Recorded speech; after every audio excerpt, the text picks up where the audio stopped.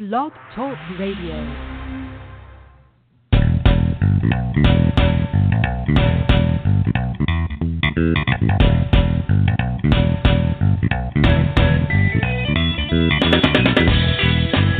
Welcome to the Football Garbage Time NFL podcast. My name is Wong, and I'm the editor-in-chief of Football Garbage Time. And with me, as always, is senior staff writer Ryan Whitfield.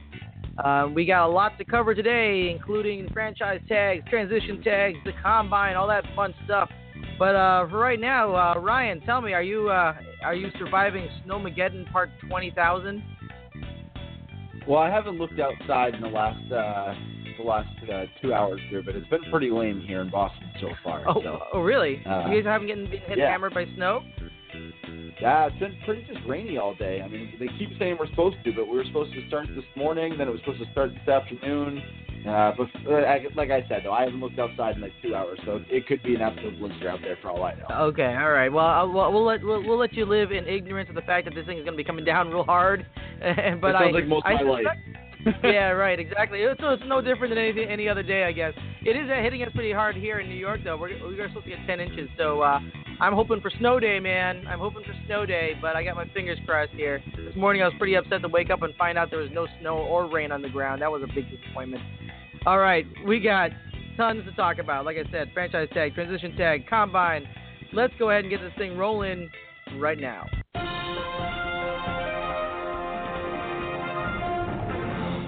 All right, teams were required to apply the franchise tag by 4 p.m. Eastern Time on Tuesday, March 6th, and they did so. And those who did so now have until 4 p.m. Eastern Time on July 16th in order to work out a long-term deal or proceed to the one-year deal under the franchise tag.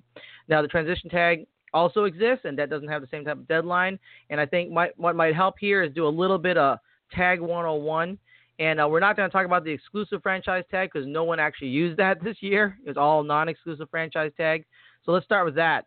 The non-exclusive franchise tag provides the tag player a one-year contract for an amount no less than the average of the top 5 salaries of the player's position last year, or 120% of the player's previous year's salary, whichever is greater.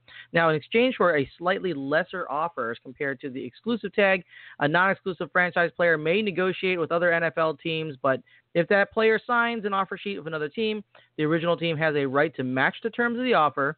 But if it doesn't, they lose the player, they're entitled to 2 first-round draft picks as compensation. So it's pretty valuable for the team applying the tag. And it may not mean they want to keep this player, so keep that in mind. The transition tag is a little bit different. The tag player gets a one-year salary that equals the average of the 10 highest-paid players at the position and allows him to negotiate with other teams.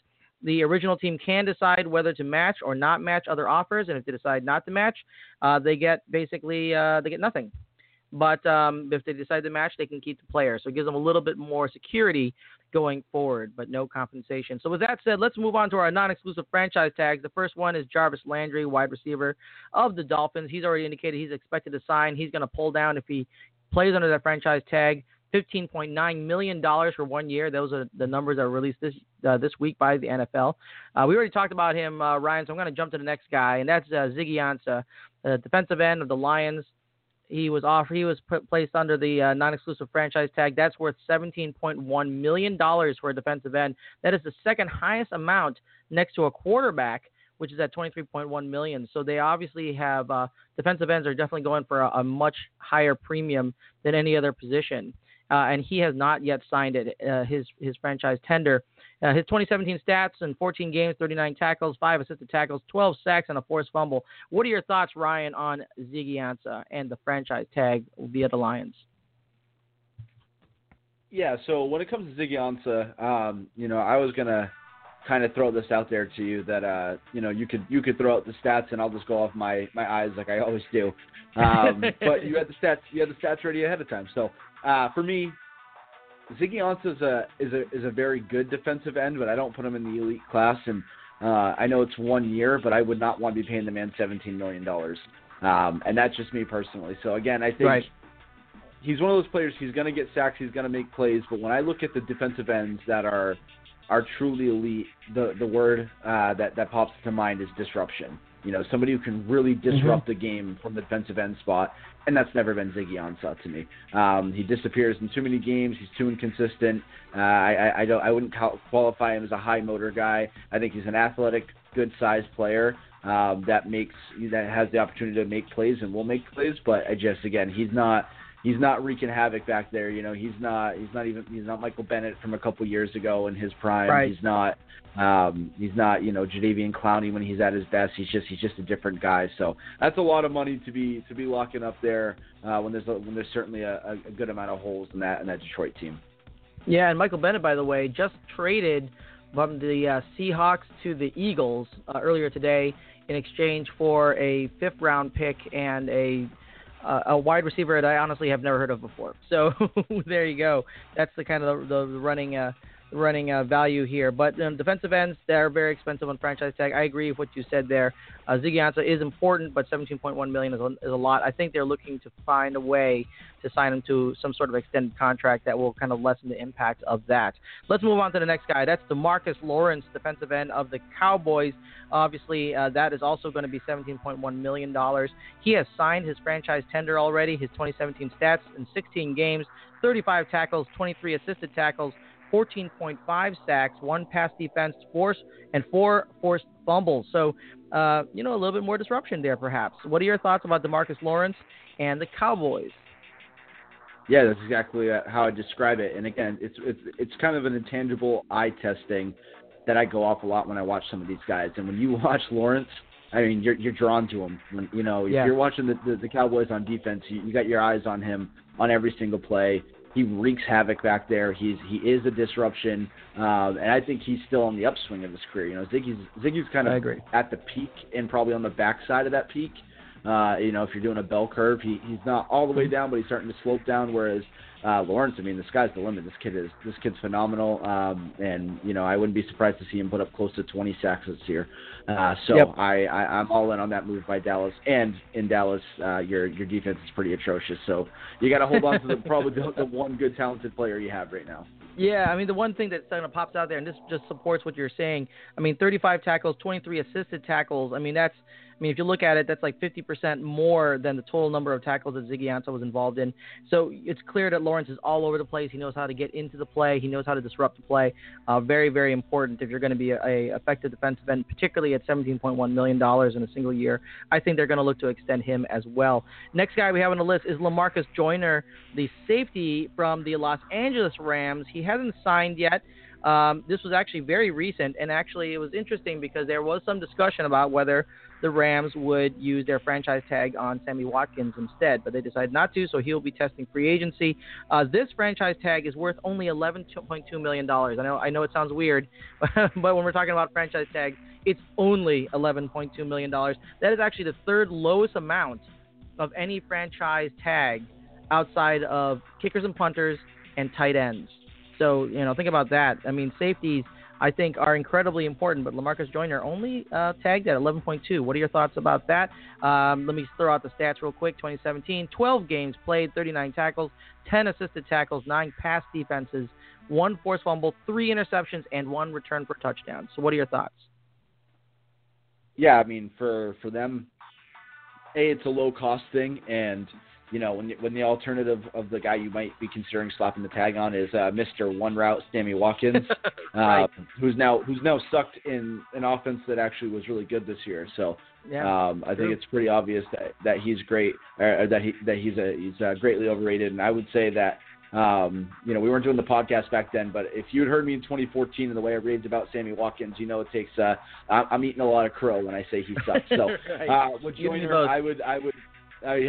So with Joyner, I would absolutely slap the tag on him, especially kind of in the, nothing major, but they peeled off some pieces off that defense today. So continuity and consistency is important year over year, and if they're going to repeat what they did last year, they can't lose. I mean, they've lost 2 guys out of the front 7, one off the the line and one off the linebacking core. I'm not trying to dip into the secondary pool. You got to bring at least one player group back. So for them, I think it makes sense. It's low money. He's a good player. Obviously, hope that he has a bounce back year where he's not missing 4 games like that. But I mean, overall, I think he's worth the $11 million this year. Yeah, and I think it's much less risk at the $11 million level than trying to apply $15 million on Sammy Watkins of all people. I think you might even be able to sign him to an extended contract if you really want him for less money. So let's get to the last franchise tag out there, and that's of course Le'Veon Bell, running back Steelers. Everyone knows who he is. Not signed yet. He's been tagged now back-to-back years. Interestingly, only worth it's not really worth that much. Running backs are only worth $11.8 million. So obviously Le'Veon Bell probably worth at least that much. 2017 stats: 15 games played, 321 rushes, 1,291 rush yards, 3 rushing touchdowns, 106 targets, 85 receptions, 655 receiving yards, and 2 receiving touchdowns. Antonio Brown just restructured his contract today in order to add guaranteed money up front, and that allows the Steelers to spread it out over several years and free up some cap space, which may help them sign Bell to a long-term deal. So it looks like that's what they're going to try and do. What are your thoughts about tagging Bell for $11.8 million? Stupid. Oh, wow. Stupid. First of all, I'm over Le'Veon Bell. I think he's overrated. I think he spends half his time whining. And, you know, it's going to come back to this argument again. Can you remind me who the pinnacle running back of the Philadelphia Eagles was last year? Jay Ajayi? Yeah. Garrett Blunt? Maybe. You should see my face. I'm disgusted at the words I'm saying. The year before, Patriots. Was that LeGarrette Blunt again? Popping up in there? Right. And then so that's the trick. 2015. Sign LeGarrette Blunt, guys. Wasn't C.J. Anderson out by the time the Broncos won it in 2015? Wasn't it like Ronnie Hillman and whoever else they could throw in, Devin Booker back there, or whoever they could throw back there? And Devontae Booker. They had LeGarrette Blunt in 2014. You don't need an elite running back. How many years in a row I have to say this to all you people? How do you not understand this? No, you don't pay for a running back. Go get the next guy off the street. We have that. Wow. We're having the situation in New England right now. Dion Lewis wants more money. Goodbye. See ya. Thanks for your service. You couldn't stay on the field before you got here. We don't need you. You're a running back. See you. So same thing. Wow. Same thing to Le'Veon Bell. You don't pay a running back. See you later. Goodbye. Go find the next guy. They drafted. I'm forgetting his name now. Connors last year. They drafted Connors last year for this reason, right? They did. So say goodbye. Go get your money elsewhere. How about putting up a representative defense that for once in the last 10 years can stand up in the postseason? That's where I'd spend my money, not on Le'Veon Bell. Goodbye. Okay, well, I thought we might be able to make it through this entire section without being controversial, but you managed to bring it back in there. Bell for $11.8 million, I actually think is pretty cheap. I don't think that's big of a. I mean, he does more than be a backfield threat. He's obviously a pass-catching back pretty significantly as well.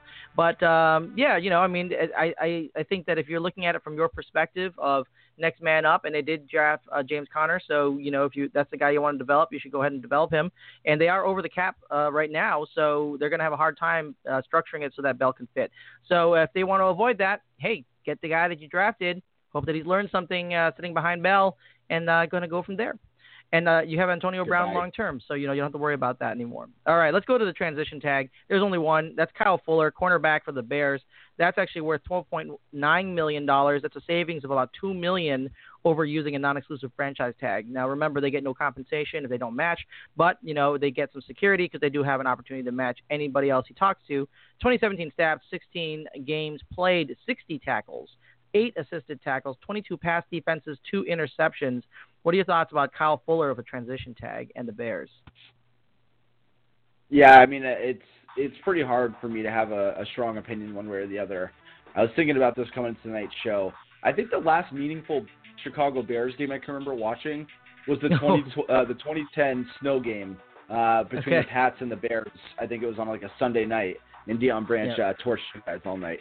Luckily for me, I don't have to watch too much Chicago Bear football these days. So I don't know how good Fuller is. You know, it's a name that I'm constantly told how good he is.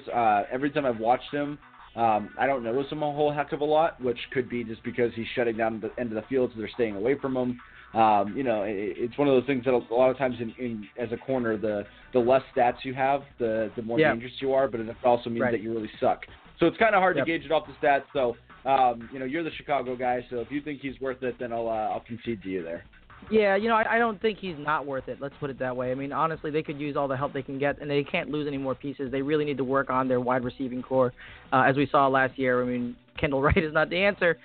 So I think that if you can keep those parts in place, $12.9 million is reasonable for a good cornerback, for a starting cornerback. That's solid in the defense that you already have up and running. I think why not keep him? And if it's too much, if you get an offer from another team that's too much, you can let him go. No harm, no foul. So transition tag, I think an easy call there. Let's ring the bell on that. Let's talk about the Combine. There's a lot to talk about because the NFL Combine has already passed us by, and there's a lot of people in there that have gotten better and a lot of people who have gotten worse. So why don't we start with you there on who you thought who really got better, those notable performances in the Combine. Give us your top one or two. Yeah, so the top two guys I focused on, you know me, I like big physical guys in the secondary. And Derwin James, who is just really known for his size, his strength, and his speed, which is a pretty elite skill set to have there.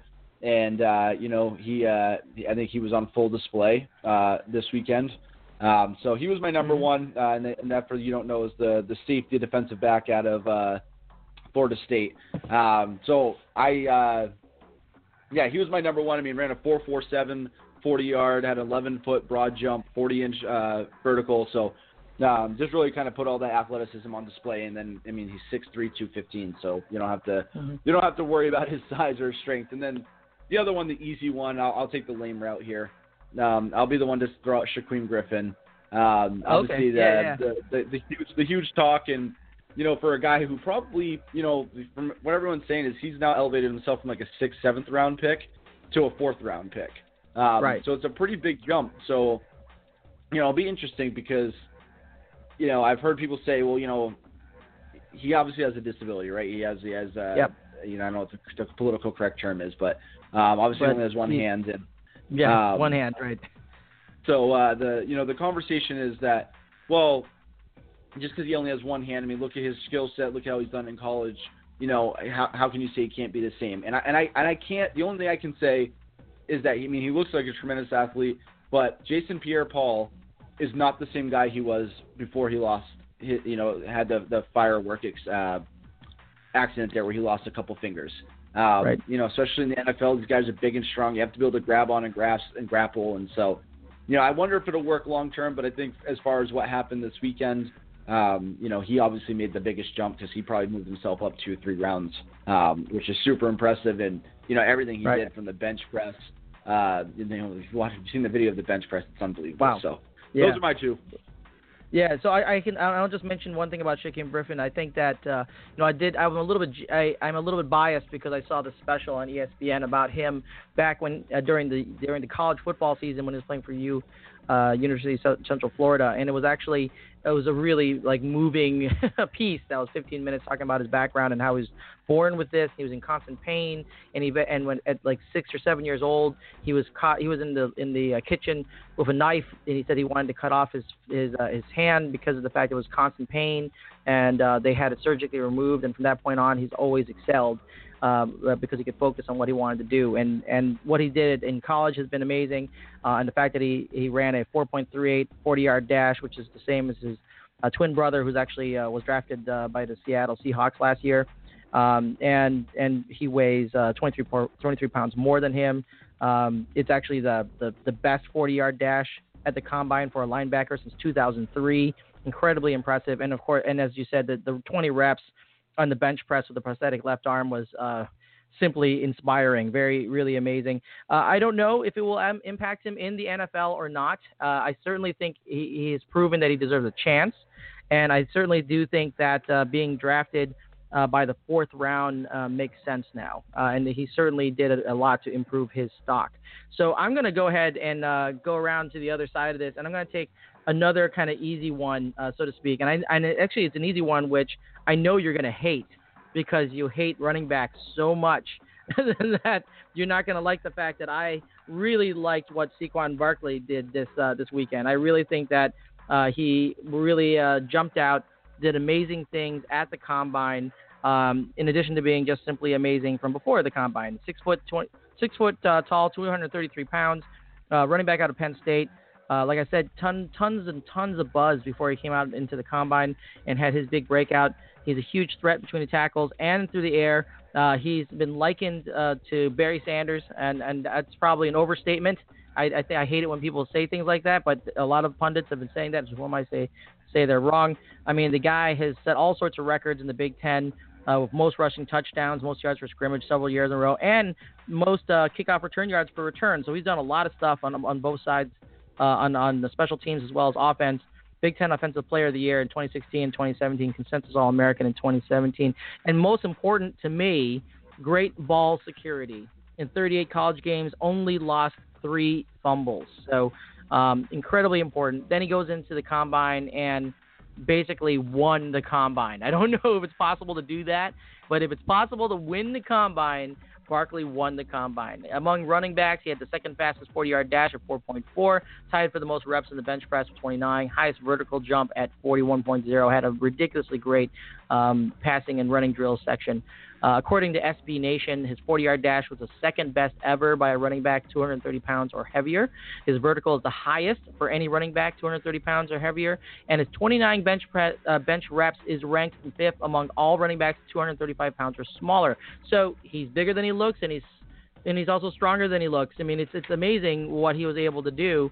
And then NFL research, and obviously I've drank the Kool-Aid on this one. NFL research came out with this stat. He's stronger than Joe Thomas, more bench press reps than Joe Thomas. He's quicker than Deshaun Jackson. He had a 10-yard split faster than Deshaun Jackson. He's faster than Devin Hester. He had a 40-yard dash faster than Devin Hester, and he jumps higher than Julio Jones with a higher vertical jump. So I don't know. I mean, this guy looks pretty good to me. I mean, I think he could be number 1 overall, and even though that's a big no-no in draft, taking a running back number 1 overall. But I'd be interested to hear what you think about Saquon Barkley. Yeah, so with Saquon Barkley, I don't think the Barry Sanders comparison is that far off because, I think in 12, 13 years when we look back at his career, that we'll look back at his career and say that he was also responsible for 0 Super Bowl wins, just like Barry Sanders. Because an elite running back doesn't win a Super Bowl. It doesn't matter. Go ahead and draft him, Cleveland. Oh my God! Does the name Trent Richardson? Do we forget about him? I mean, it's hard not to forget about him. But they made out of that though. They dumped him on the Colts. but I don't know if the Browns have made out on anything in the last 17 years. Yeah, but, well, it's true. That's fair. I mean, this is so unbelievable that we're having this discussion again. That you guys are all drinking the Kool-Aid again. We're gonna get an elite running back in here, and he's physically gifted. He's a great athlete. I'm sure he'll be one of the best running backs in the game. Unfortunately, it doesn't matter. It doesn't. Another case I'll give to you on the running back argument. The Minnesota Vikings last year lost my favorite guy coming out of the draft last year, who they drafted at a great spot, and what did it matter? Dalvin Cook was easily the best rookie running back in that first month. He goes down and they still go on to the NFC Championship because you could throw Latavius Murray back there. You could throw me back there. It does not matter. So great day at the Combine for all you, and it'll be a big fantasy football topic. But if you want to win a real championship, I would not be blowing a number 1 pick on him when you could go get an elite defensive end and a quarterback when you have picks 1 and 4 Cleveland. All right. Well, I'm going to be throwing out an article soon that's going to really infuriate you, talking about why I think Saquon Barkley might be the best guy in the draft. I know you're going to hate that one. So let me tell you my second guy, because this guy you might actually jump on board with this guy because I think he's a better value for running back. Nick Chubb. And he's probably going to be going around the 4th round. He's 5'11", 227 pounds. Sony Michel obviously was the talk of the town out of Georgia, but Nick Chubb has been a big part of the success in Georgia over the last 4 years.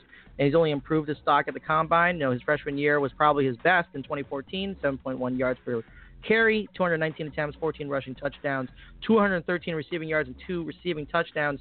And it was the best in terms of total touchdowns and yards from scrimmage in all of the SEC. And the rest of his career was also solid, having the 2nd most career rushing yards, 5th most career rushing TDs in SEC history. But at the Combine, he also did not disappoint. Tied for the most reps in bench press at 29, same as Saquon Barkley. 2nd longest broad jump, 10 feet 8 inches, and 4th highest vertical jump at 38.5. He's not the fastest guy, but he's a solid downhill power runner. And best of all, this is the biggest thing for me, great ball security. Only lost 5 fumbles in 47 college games, and he's been in college for 4 years. So he's had 4 years of experience.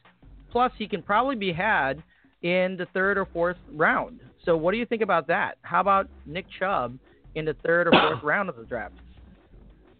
Yeah, excuse me. So no, I mean, that's where you should be picking running backs. Third's still a little high for me, but late 3rd round, early 4th round value guys. Give me Chris Carson, give me Nick Chubb, give me Jay Ajayi and Clemente and Dion Lewis and whoever. Just don't go out and spend big. So if you can get Chubb in the late 3rd round, early 4th round, that's an ideal spot to be picking a running back in my opinion. So I'm all on board with that. Yeah, I would love to get that in the 3rd or 4th round. That'd be perfect. All right, so give me your loser of the combine. So my loser, and this comes with a little bit of a developing opinion I have, which is we were really hyped on this draft class for a while here, and now as it's gotten closer, and I'm gonna probably butcher it, but it feels like it was like Geno Smith, Blake Bortles, like Case Keenum, like feels like all those guys were in that one draft. I think it was like 2012, 2013, something like that, where we just had a terrible quarterback draft, and I feel like that's what we're on the brink of. And so in this year, my biggest guy that I was severely disappointed in was Sam Darnold and not participating in throwing drills. I just don't have any faith in any of these guys coming out. I'm actually, as the days go by, thinking that it's going to be somebody like, and I'm gonna completely blank on his name now here, but the Lamar Jackson. There we go. Lamar Jackson, somebody like that, like in the 2nd or 3rd round, is going to be the only good quarterback to come out of this draft. And Darnold and Allen and all these guys that are being touted as the top, they could have 4 in the top 10. I'm starting to think they're all going to be busts. And again, Darnold not participating in throwing, and his, one quote I saw was that his athleticism didn't bowl anyone over. So just an over, 4.85, 40. I mean, he's just kind of blah is what I think of when I think of him and this entire quarterback class. So that's my guy. Okay, well that and I can kind of buy onto that too. I think there is a little bit overhype on the quarterback class. It's a better quarterback class than we had theoretically last year. It's just unclear. It's unclear how much better they really are going to be. As far as I think the need is just so high that it's elevated the value of quarterbacks in the draft. My big loser of the weekend has got to be Oklahoma's offensive tackle Orlando Brown. Before the combine, he was trending up to be a top 10 draft pick, particularly with all the O-line needs around the NFL. But after the combine, wow. Yeah, I just don't know who's going to want to take a chance here. Brown showed a significant lack of effort in drills, clear lack of focus during his combine training. He was caught several times on video lounging around and not paying attention during the combine. In fact, several coaches reportedly yelled at him during drills for loafing. And I'm not sure it was just an off day, it was just a sense of entitlement, but he did not do himself any favors from either the attitude angle or the physical attributes angle, as he really bombed out there, running a 5.85 40 time, including a 2-second 10-yard split. Just 14 reps on bench press. Man, you're an offensive tackle. Have some pride. Posted a 19.5-inch vertical that was 4 inches worse than anyone at the combine, and a 6'10" broad jump, which was a full foot less than the next shortest effort. All those numbers are among the worst from recent NFL draft picks of offensive tackles. He may have not only fallen out of the first round, he may have fallen out of the second round as well. Although, even with that said, I would take a chance with him in the second round because I think the talent is still there if they can get his head on straight. What are your thoughts on Orlando Brown? Yeah, all major red flags. I'm all set. I'm not taking him. I'll take him maybe in like the 6th, 7th round as a flyer in a project, low risk kind of move. But no, I'm all set with a guy with that kind of attitude and work ethic. I'm sure he'll end up in Dallas. All right, so let's ring the bell here. All right, give us your Twitter handle and Instagram so people can follow you. Yes, follow me and come. Try to debate me on the running back topic because you're all wrong. So at Ryan Whitfield NE, Instagram is football_garbage_time, and check out my boys at DraftingSleepers.com, the social network for fantasy sports. And you can follow me at FB Garbage Time on Twitter, and I'm going to have that new article coming out talking about how great Saquon Barkley is. I know that Ryan will have a lot to say about that. And we'll be back again next week with more and we'll be talking about free agents, and we'll be talking about how those long-term contracts are going to be shaping up as free agency is right around the corner. So join us again next week and enjoy your NFL week. And good luck with the snow up there. It's going to hit you by tomorrow morning, I bet. Yeah, I would be more impressed than I am with the running back.